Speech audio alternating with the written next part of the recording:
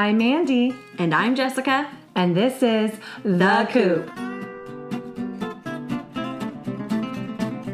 You're listening to the Coop Homeschool Podcast. This is your podcast for community, humility, and joyful fun in homeschooling. This is episode 79, Dumbing Us Down, Part 6, Chapter 5. Please note, we have some sound quality issues during this episode due to the 2 live rabbits we had in the room with us. We have our final chapter and talk about dumbing us down today. Final countdown. Yep, it's part 6, believe it or not.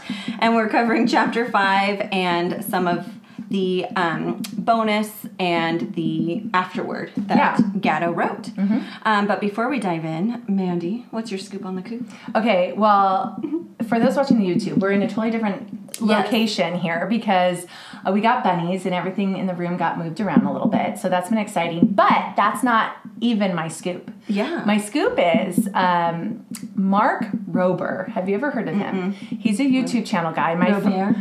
Oh, maybe it's Robert. That sounds familiar. But he is a YouTube phenomenon. Okay.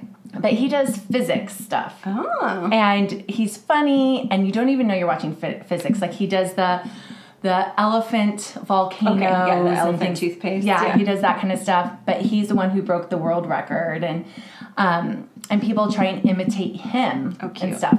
But the coolest thing was, so this morning we spent about an hour and a half watching him. He made squirrel obstacle courses because he realized how smart squirrels are. So he created all these obstacle courses to see the physics of what they could do. And he talked about how they parachute out when they're falling. Yeah. So the kids were fascinated. So I'm like, so cool. I think we just found our new YouTube channel guy. Right. Because he talks about the physics of things. I mean, he's not all into the equations, but it at least that's fine. Increases their curiosity. Yeah. They see what things are possible. So it was really fun just sitting there and watching all these. And he has 100 videos. So we've only broken into 5 or 6 of them. Yeah, that's awesome. But so there's more. Yeah, so it's fun. So that's my scoop. Very cool. Yeah. We ended up having to flex our homeschooling schedule because our days were filled with birthday celebrations back in February. And then we had our field trip stacked. And so while, I don't necessarily believe in pushing through school, I also wanted to be in the right place in our curriculum because we are doing the California history. And so we had our first mission and we had finished at Explorers when we all went to Cabrillo. And so I was like, I know it's a Sunday. It was Super Bowl Sunday. And I said, we're going to just power through. Yeah. We only have 2 pages to kind of read through and discuss. I'm not even diving into the missions. I just want to get us up to the point where we talk about the beginnings of the mission. Well, it's nice to have a consistency in what you're learning. And so sometimes when I find that if I take 1 or 2 weeks break of a unit study, you kind of okay, where were we? And you kind of lose momentum. Right. And like we've always said, school is, we're not slaves to a schedule. No. And so Sunday can be a wonderful time to talk about how awesome California history is. And I talked about it with my daughter. I asked her if she was interested in the Super Bowl.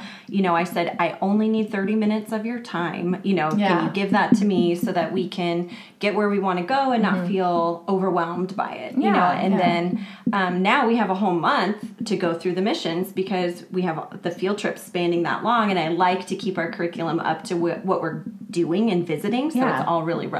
And we have behind us this beautiful California missions map that we got at the San Diego mission. Yeah, I framed mine. I know. I was going to. I just I don't have it's a frame weird for it. size. Yeah, it's not it's not a standard size. But anywho, that's our scoops. Sounds good. Yes. Okay. So we have chapter 5 here. Chapter 5 was in part a lesson in economics. Gatto discusses free markets and centralization, and then finishes the chapter with what he deems to be the 2 official ways of looking at the state of education. So yeah, it was a really interesting chapter. Yeah, it was. So first, let's dive into the economics. Okay. Gatto begins the chapter by sharing some history of colonial New England, the first Puritan church and its evolution. But we felt it was important to note that his history and theology on the church and their beliefs was not fully accurate.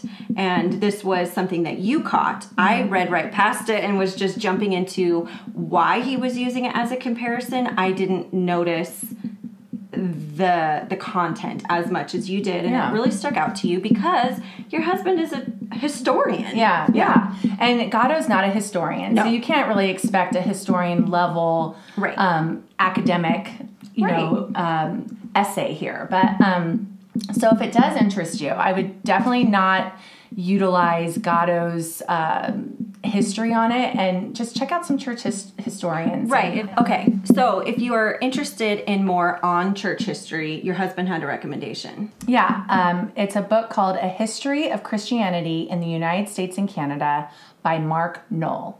Perfect. Yeah. So that's our caveat to the chapter. And then we're going to dive back into the context. So Gatto is talking about economics, and then he's going to then apply this to the idea of schools. And so he's introducing two big terms through his conversation about this early church in New England. And actually, I started to wonder if he was really talking about it because of what he wrote this chapter for. He originally used this content as a talk, eventually one of the most popular arrows in my peripatetic speaker's quiver. Big word. Oh my goodness. Hopefully I said it right. Began life in a slightly altered form as an essay in the Maine Scholar. Maine as in the state. So I'm wondering if that was why he was doing this. Yeah, because trying to speak people to would those connect people. to it. Yeah. So he brings up two big terms: congregational principle and dialectical thinking. And so the congregational principle emphasizes the right and responsibility of each properly organized congregation to determine its own affairs without having to submit these decisions to the judgment of any higher human authority outside of that congregation. Yeah. And as such, it eliminated bishops and presbyteries.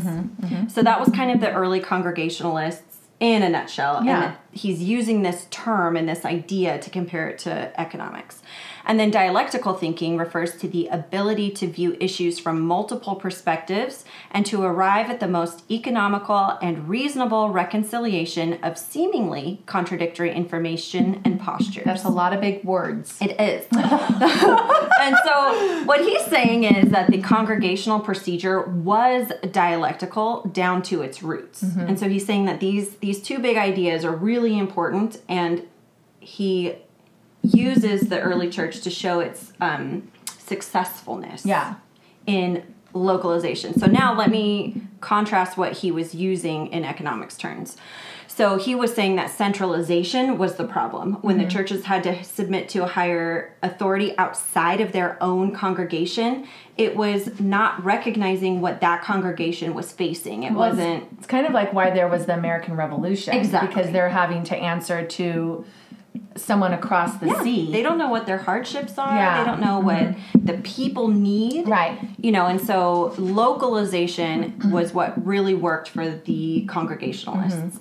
And then he's talking about monopolies, right? So then when you have centralization, inevitably you're going to start getting these monopolies because they're going to start cookie cuttering, they're going to take over everything, and there's only going to be one higher authority. He talked about the pyramid idea, and so there's all the people at the bottom, and then it all refers up and up and up to a singular point.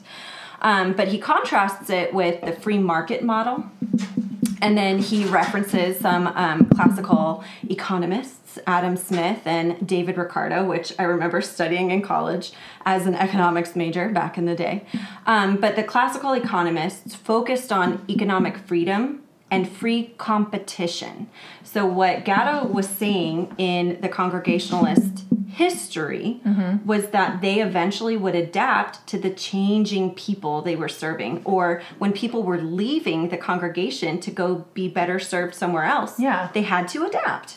They would adapt or die. Well, and they had a choice, right? The next place they went to wasn't going to be the exact same thing. Exactly. So Gatto believes that looking deeply into what had worked economically in colonial New England could be the solution or a solution to our school problem. So he then wants to talk about the 2 official ways to view the state of education. So this is what he believes are the 2 official ways that most people would view education. Okay. The first is that it's an engineering problem. There's a right and a wrong way. There are not individual possibilities. And he's saying that's bad. Yes. Well, he's not saying that this is a solution or even specifically the actual this is problem. how it is right now. This is how it is, and this is how most people interpret the problem. This is the equation. If you follow this equation, this is what is the right way. And then if you don't follow the equation, this is the wrong way. Right. We're not going to look at this as an individual. Like in LA, this could work for these kids in this school district, but in New York, it would need to be like this. In the suburbs of the South, it should be like this. So that's like shutting down the charter schools who actually approach it in a different way. Right. Yeah. So that's an engineering problem. Like, nope, cut that out because it's not, we can't have individualized education. Path. Yeah. And then the second way he believes that people view the state of education is in searching for a villain. I liked this one because that's always the truth, isn't it? Totally. Everyone's always pointing the blame somewhere else. Yeah. At teachers, at the curriculum is the problem. The politicians are the problem. And then they're trying to fix all these little problems without looking at the systemic problem. And it's crazy because the one that I hear now is that the parents are the problem. Yeah. Well, why do you think they're taking parenting out of the hands of parents? Right.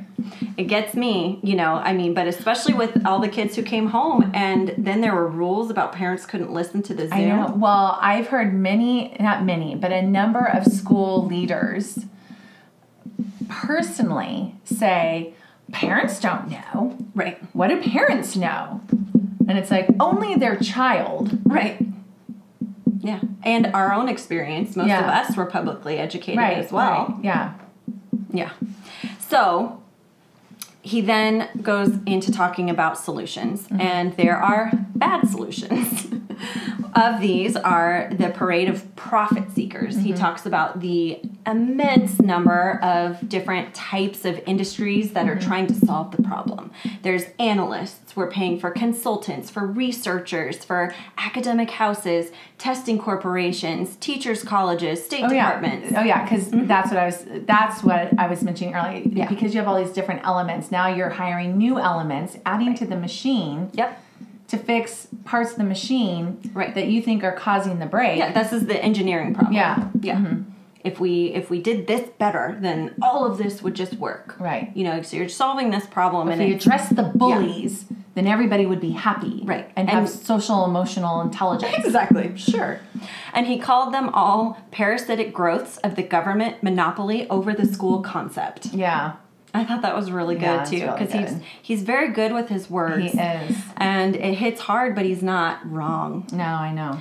And then he said the other bad solution is always looking for the easy way out. This is the dark side of the American dream, he calls it, and it's really true.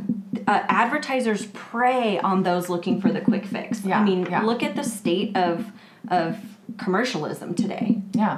We're always thinking about that thing that can solve our problems. Oh, if I just had this better thing, and look at our lives. Yeah. And I wish I weren't this way, but I know. Even it's just ingrained subconsciously into us that there's a solution to everything. Find it and get out of this problem. The first solution. Right, the first easy one. Yeah, don't do the hard thing. Yeah.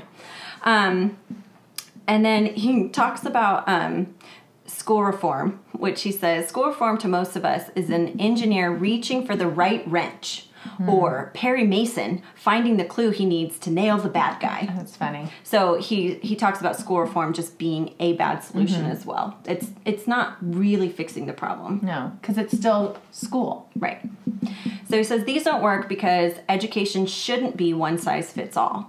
Gatto says the Congregationalists would have recognized this right away. Yeah. Now, whether or not that's true, I can't say. I can't speak for the Congregationalists. Well, maybe because he's saying the Congregationalists knew that they needed what was pertinent to them in their situation. Exactly. And then in a different region, they need something different. Exactly. So that was how they intended to operate. And so hopefully they would have recognized a problem like this and been able to tear it down and, fix it. But that's not what we are doing, that's for sure. And so then the real question by the end, Gatto is wondering, is there a solution? And he says, turn your back on national solutions and towards communities of families as successful laboratories. Cool. And so all of this is really important. He kind of is pulling in from all of his previous chapters a little bit here, so some of this will be familiar from other places. He says the ever popular "know thyself," which is true. We talk about having a mission statement for our homeschooling. When you know what's important to you, you have your goals and you have your foundation as a family for education. Know that. Yeah. And don't compromise it. Yeah.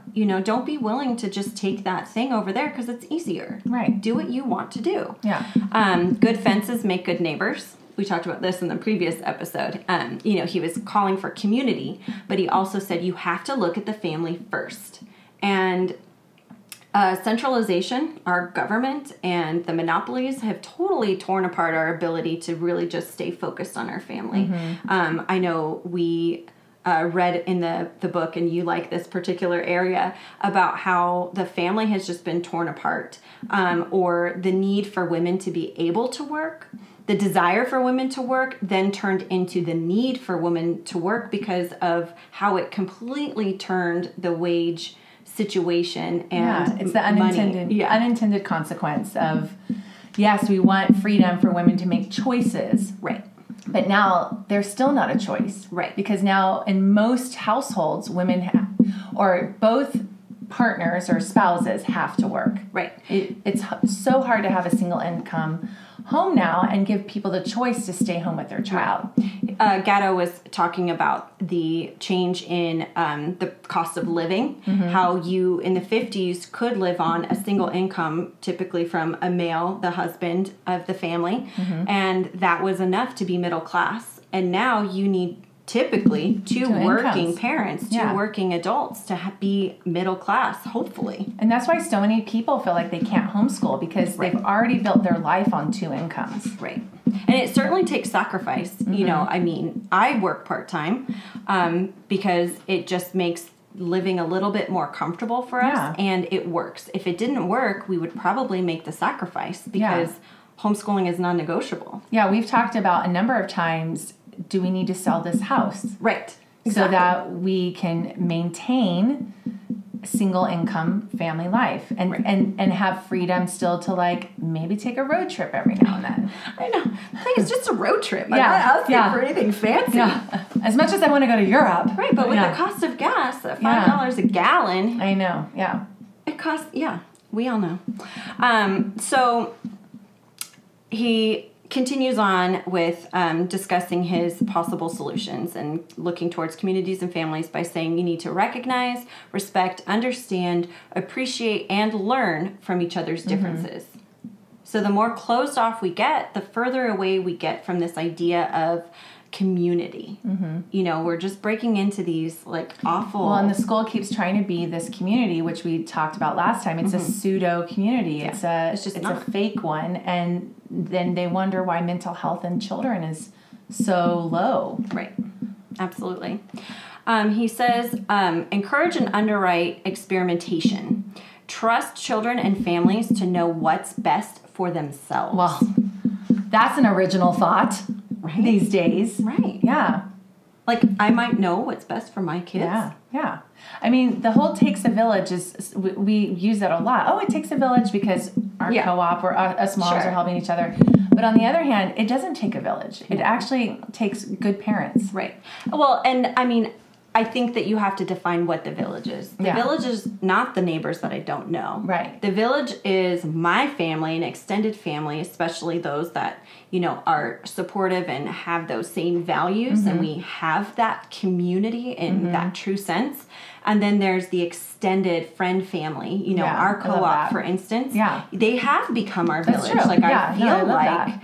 I could lean on any one of you in the co-op and feel supported and feel like you would honor anything that I might do different than Yeah. you for my kids. Yeah. Yeah. You're not going to go, oh, she doesn't know what she's doing. Right. Her kids should be doing it this way. And you would who go, you are right. and who your child is. Exactly. And that just happened the other day when my daughter's struggling with her teacher, and she's only 7, and another mom from our co-op, she was like, you need to find out, what does she want to do? Right. What does she want to do? And I'm like, yes, that's a good reminder. And you're helping me with that too. Mm-hmm. It's like that, just remembering, like, wait, what does she actually want to do? Right.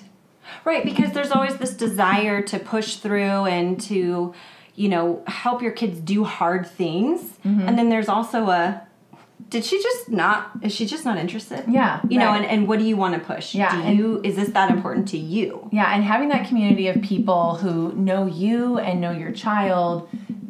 So I love what you're saying. The village is who we choose the village to be. Right. Not who the government chooses for the village to be. Exactly. Gatto says that teaching should be decertified. Now that's a crazy thought. Yeah. But at the same time, I look at all the successful homeschooling moms, most of whom aren't certified teachers. Right. We are resourceful.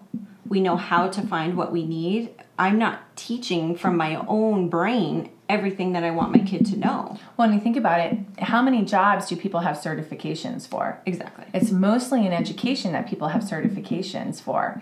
And it can help. Like if you're in business and you get an MBA, it might help you. It might not. Right. But so it's through the interview and connecting with people that you know, like, this person is a good educator. I don't care what a piece of paper says. Right. You know, this person will be resourceful and they'll figure it out. And the problem with certification is it tells these parents, I can't teach my child because I'm not certified. Right. And then on the flip side of that too, I think that those that are certified feel like that's what they have to do. That's what they have to teach. They have to do what their certification gave them instead of teaching the children they have. Yeah. Your bunnies in here. I know. They're startled me. They're expressing their dominance. They're probably wondering why we're so loud. I know. But I think that the certification really is a way of separating us from them, and then they're not teaching ours. Yeah. They're just teaching this one way. And that's, again, we've talked about this before. That is not in any way to belittle teachers, because I think there are so many amazing teachers out there who really strive to do that. It's Definitely. the model that they're stuck in. And yeah. What can you do with 25 kids? If you're going to have 25 kids with all different learning styles, with all different home cultures and all that, then of course you need some training. Right. Because they all have different special needs and different gifts, and you're having to deal with 25. Right. So I get why you need some special training for that, and discipline, and where you are, like the high risk students and the vulnerable students. Yeah, you're going to need some extra like instinct even. Right. And you know who I think would teach them best? People from their communities who know what they're going through, who know what they live through. And it's not a segregational concept. It's they can best be prepared to meet those students where they are and help them succeed in whatever capacity that means. Yeah, I agree. And it goes back to the idea of the one-room schoolhouse. Yeah. You know, and I think about that all the time, you know, of how neat that would have been. Jane Eyre is my favorite book. And I think all the time about the one-room schoolhouse, you know, from that era. So yes, Gatto says teaching should be decertified. And I mean, you and I couldn't agree more, I think, but it goes beyond that. It should be decertified and the whole model turned upside down. And schooling should just look a lot different than it does at the moment.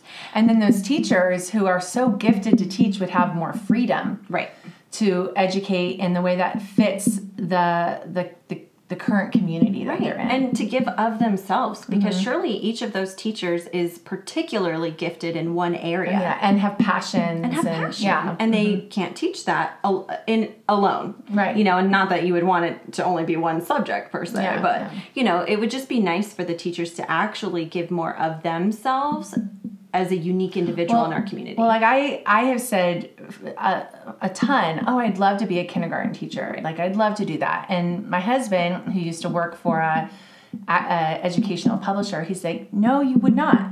Because you have to go in line with all the other kindergarten teachers. Right. And you have to stay within like a couple weeks of each other. Like, and you all have to teach the same things. So you would have no autonomy. You wouldn't get to use the curriculum that you think is the best curriculum. All you can actually bring in is your personality. Yeah. And then how much fun are you really going to have? Yeah. So those poor teachers who have so much to give are stifled. Totally. Yeah. I agree. And then his final point here for his question of, is there a solution, is you need to encourage competition and free market model. And so that's huge. That's the school choice idea. Yeah. You know, schools should be able to govern themselves. Again, going back to the idea of being able to teach the community that they are in, not worried about keeping up with the community 10 miles over. You know, teach the kids that you have and allow them to go to a better fit. Yeah. If kids really should be somewhere else or desire a different kind, like the STEM schools are amazing. Yeah. If your kid is really into STEM and they want all of that kind of education, they should be free to go there. Yeah. You know, and not have to make it a big deal to leave the school that they're at to do that. And then likewise, an art school. Yeah. Why can't your kid go to a performing arts school if that's what their preference is? Yeah. They'll get math and English in too, but they're going to totally. learn amazing things and be passionate and then hopefully be great contributors to society because they're happy. Yeah, exactly. Happy and well-rounded. Yeah, so he said that the American solution to the great school nightmare would be these things, right? So the American solution, the idea of, you know, what we went through in the revolution, like you can't control us, you know, you don't know what we're doing, the localization, that is what he's calling the American solution. And then that would be the solution to our educational Well, and nightmare. private schools used to have not require any certification or anything, but then to get their WASC accreditation, like the Western Association, I don't even know what it's set, but WASC is like a major accreditor. To have that, they have to have a certain percentage of their teachers credentialed, which I believe is like pretty high, like 80 to 90%. Right. So then even private schools are no longer autonomous. Right. You know, that's, again, they got pulled into this centralized system. It's monopoly. That's why Gatto calls them monopoly government schools all and they the time. believe they have to be accredited because the colleges, I guess, are communicating that. I'm guessing. But here's the thing. Homeschoolers aren't accredited, and they're letting in homeschoolers. So I wish private schools would kind of stand up more for, like, we don't need to be accredited. Right. But maybe if they want their students to be able to get funding, is that maybe, I don't know. But there's something that goes along with the accreditation, like, oh, we're an accredited school. Oh, good for you. Yeah, you put that on all your flyers. Yeah. So that kind of concludes chapter 5, unless you have anything sort of left over. No. And then the bonus chapter is actually the prologue to Gatto's other book, Weapons of Mass Instruction. So we actually aren't going to really dive into this, just because that's a different book, and it's for another time. And it looks really good, actually. Yeah, it looks really good. I underlined and starred a lot of things. Yeah. So if you like Dumbing Us Down, or if you like this discussion and you don't feel a need to read Dumbing Us Down because we have fully discussed it quote by quote. Yeah. Try, what's it called? Weapons of Mass Instruction. Yeah. Yeah, that's a really clever title. Yeah. So, you know, I don't know that we'll do another Gatto book on here, but if we're still doing this in 10 years, why not? Yeah. Okay, and so then our concluding thoughts here. Yeah. Overall, Gatto uses his previous speeches and papers getting to you. to build a case against the government schooling monopoly. He poses several ways the typical solutions are not enough, and that we need radical change. In the final chapter, he offers an economic solution to the problem, which is the decentralization of education.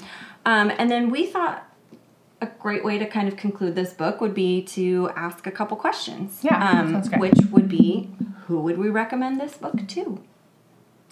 So, do you want to go first? Sure. Okay. The should I homeschool crowd. Oh, yeah. Because I feel like if someone were to even read chapter 1, I think that's all they need to read. They read chapter 1, and it's the 7, what does he say? These are the things I teach. These are things you pay me to teach. Think of them what you will. So he teaches confusion, class position, indifference, emotional dependency, intellectual dependency, provisional self-esteem, and one can't hide. And then he ends the speech by saying, school is a 12-year jail sentence where bad habits are the only curriculum truly learned. I teach school and win awards doing it. I should know. And I feel like impactful. It is. And I feel like someone who's wondering if they should homeschool or not, if they just read chapter 1 or listen to chapter 1 for this podcast, which is part 2 of this book club, they would definitely, it would give them something to think about. Yeah, I agree.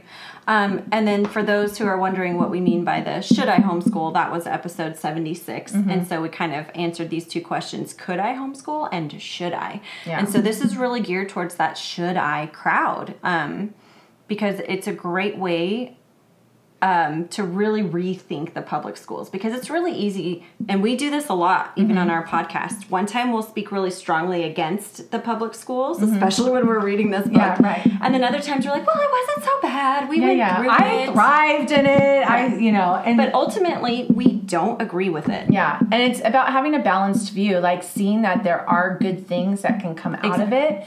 But we are making this choice to homeschool for a reason. Right. And this only solidifies it. So even if I was thinking like, oh, maybe in a couple years for sports, just reading this book reminds me, absolutely not. Right. It's not worth the sacrifice. No. Yeah. And then the other group that we would recommend this to is for current homeschoolers. Yeah. Particularly in all of our tendencies to school at home. I know. It's so hard because it is nice to work like a machine, to have your checklist, to go from one subject to the next, to the next, to the next, with like 2 or 3 hours in a row. That would be school at home. Right. But even if you just put in bigger breaks and let them choose some, then you've already fought the battle against school at home. Even way back at the beginning of this episode, when I was sharing my scoop and how we schooled on Sunday, it made me feel guilty of school at home, even though that wasn't the point of it. The point was because we were doing hands-on learning and I wanted us to be prepared for it. Right. But even still, there's something about being so pushy that makes it feel like school at home. The mere fact that you're educating and living life together and preparing for an event that was happening on Wednesday, and you had a goal, and you had total control over that goal. I did, yeah. So I wasn't, and that's what you knew would work best in the schedule, because your Tuesdays are filled up. You know, so in order to not be rushed, which is the school at home model, you said, hey, and you gave your daughter the reasons why. Yeah, that's absolutely true. Yeah, thank you. I feel better. Yeah, but I think we all have our moments where we're like, oh my goodness, I just was the school to my kid. This is not what I homeschool for. This is not what I believe in. And so I think that this book is really great reminder to just completely work on ditching that mindset. Yeah, just like Sarah McKenzie says in Teaching from Rest, she says, we don't need to be a slave to homeschool. No. I mean, to curriculum. To curriculum. Yeah, you don't need to be a slave to curriculum. The curriculum is just a tool. Right. And so as long as you kind of flip it like that, you can still do all the subjects, still do your curriculum, but see it as you are autonomous, you are sovereign in accordance with your child's education. Absolutely. And you don't have to answer to anyone. Absolutely. Yeah. Anything else that you want to say about this book? So, that first chapter was just really impactful. Totally. So, and then my big takeaway was just, remembering my own mission in homeschooling and definitely why I'm doing what I'm doing. Right. Just, he's not talking to us in any of this book. He's talking to fellow educators primarily. Yeah. But just to be the people that he's upholding here, saying, be these people. I'm like, I want to be these people. Yeah. I am that mom. I am those people who are family, oriented. You know, everything is family centric. And I love that. And so it's just reaffirming. Yeah. All right. So should we do our Coop Q A, where we answer your questions? The question is, do you do testing? And should homeschoolers be testing? Ooh, what do you think, Jessie? Well, I said yes, we both do testing because we're part of a public school, the Independent Study Charter School, which requires students to take state testing in order to receive its funding. Yeah. And so since we like to benefit from the funding at this point in time, we have to comply with the testing unless we had a really valid reason. I mean, there's an not to. opt-out, but why would I? I mean, I don't feel good about opting out. yeah, when I'm getting the benefits of it. Right. And my child personally doesn't struggle with the testing. It doesn't bother her to One do of it. mine loves it. Like, she's like, can't wait. She keeps asking when it's happening. And then one of mine, he's in tears about it. But I see it as a way to teach him these skills since he'll need them later on. Definitely. Now, if we didn't homeschool we through a wouldn't be public doing charter, this. would you even bother? Like, No. Yeah. So I think that in general senses, we're not anti-testing. I'm more anti-state testing than anything else. And so if we weren't a part of a charter, I would in no way want to take anything that's even equivalent to the state testing. I don't care where my kid measures with other kids like that. Yeah. I would only be testing for her own knowledge, for anything I felt was important for her to have comprehensive understanding of.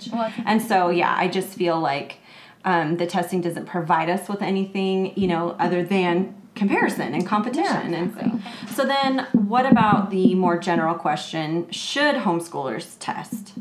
And so my simple answer was no. It should be a choice each family gets to make for themselves. Definitely. If you want to, absolutely. But should you? Yeah. I say no. If your kid is wanting to, like if your kid is in high school, let's say, and wanting to pursue a certain occupation that would require a lot of testing to get into it, like med school or something, Totally. or law school, then yes, teach them testing skills. Do the SAT Princeton Review prep test just so they can learn test taking skills. Right. And how to fit a lot of questions in a short period of time. Totally. But if they're going to go be an artist or a photographer, there's really no reason. Right. And if they need to be tested on something, they probably will be okay. Yeah. They'll figure it out. Thanks for listening. We love your support. Be sure to subscribe to our podcast, leave a rating and review to let us know how we're doing, and share our podcast with your friends who need a little community, humility, and joyful fun in homeschooling.